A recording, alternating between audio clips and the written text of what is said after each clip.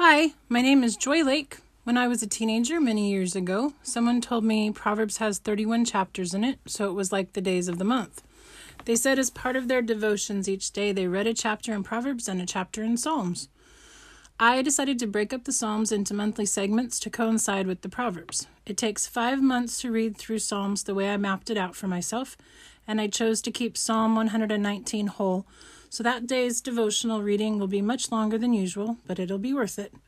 I also chose to put a psalm as the 31st and the 1st on some to get the division to balance out at the end of the 5th month.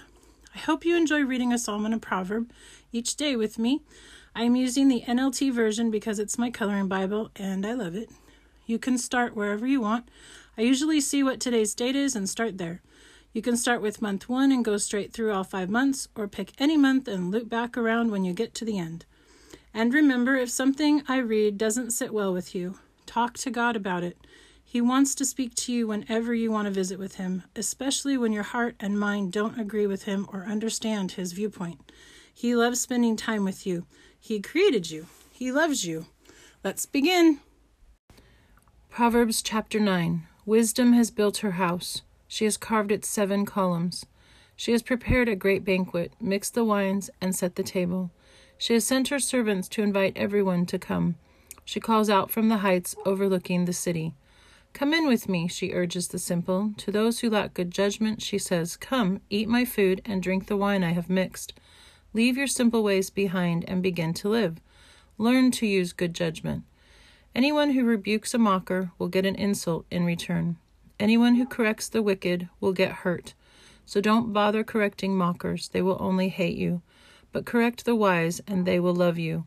Instruct the wise, and they will be even wiser. Teach the righteous, and they will learn even more.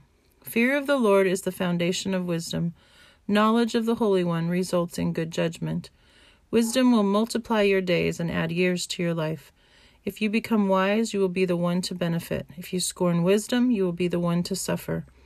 The woman named Folly is brash. She is ignorant and doesn't know it. She sits in her doorway on the heights overlooking the city.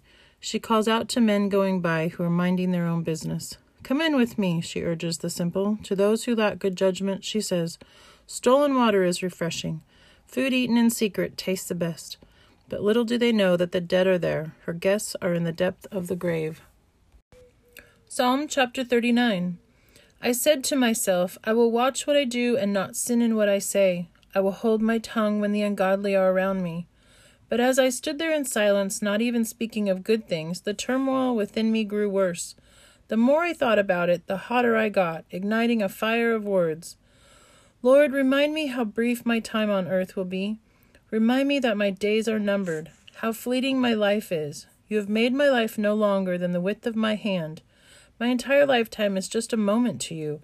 At best, each of us is but a breath. We are merely moving shadows, and all our busy rushing ends in nothing. We heap up wealth, not knowing who will spend it. And so, Lord, where do I put my hope? My only hope is in you. Rescue me from my rebellion. Do not let fools mock me. I am silent before you. I won't say a word, for my punishment is from you.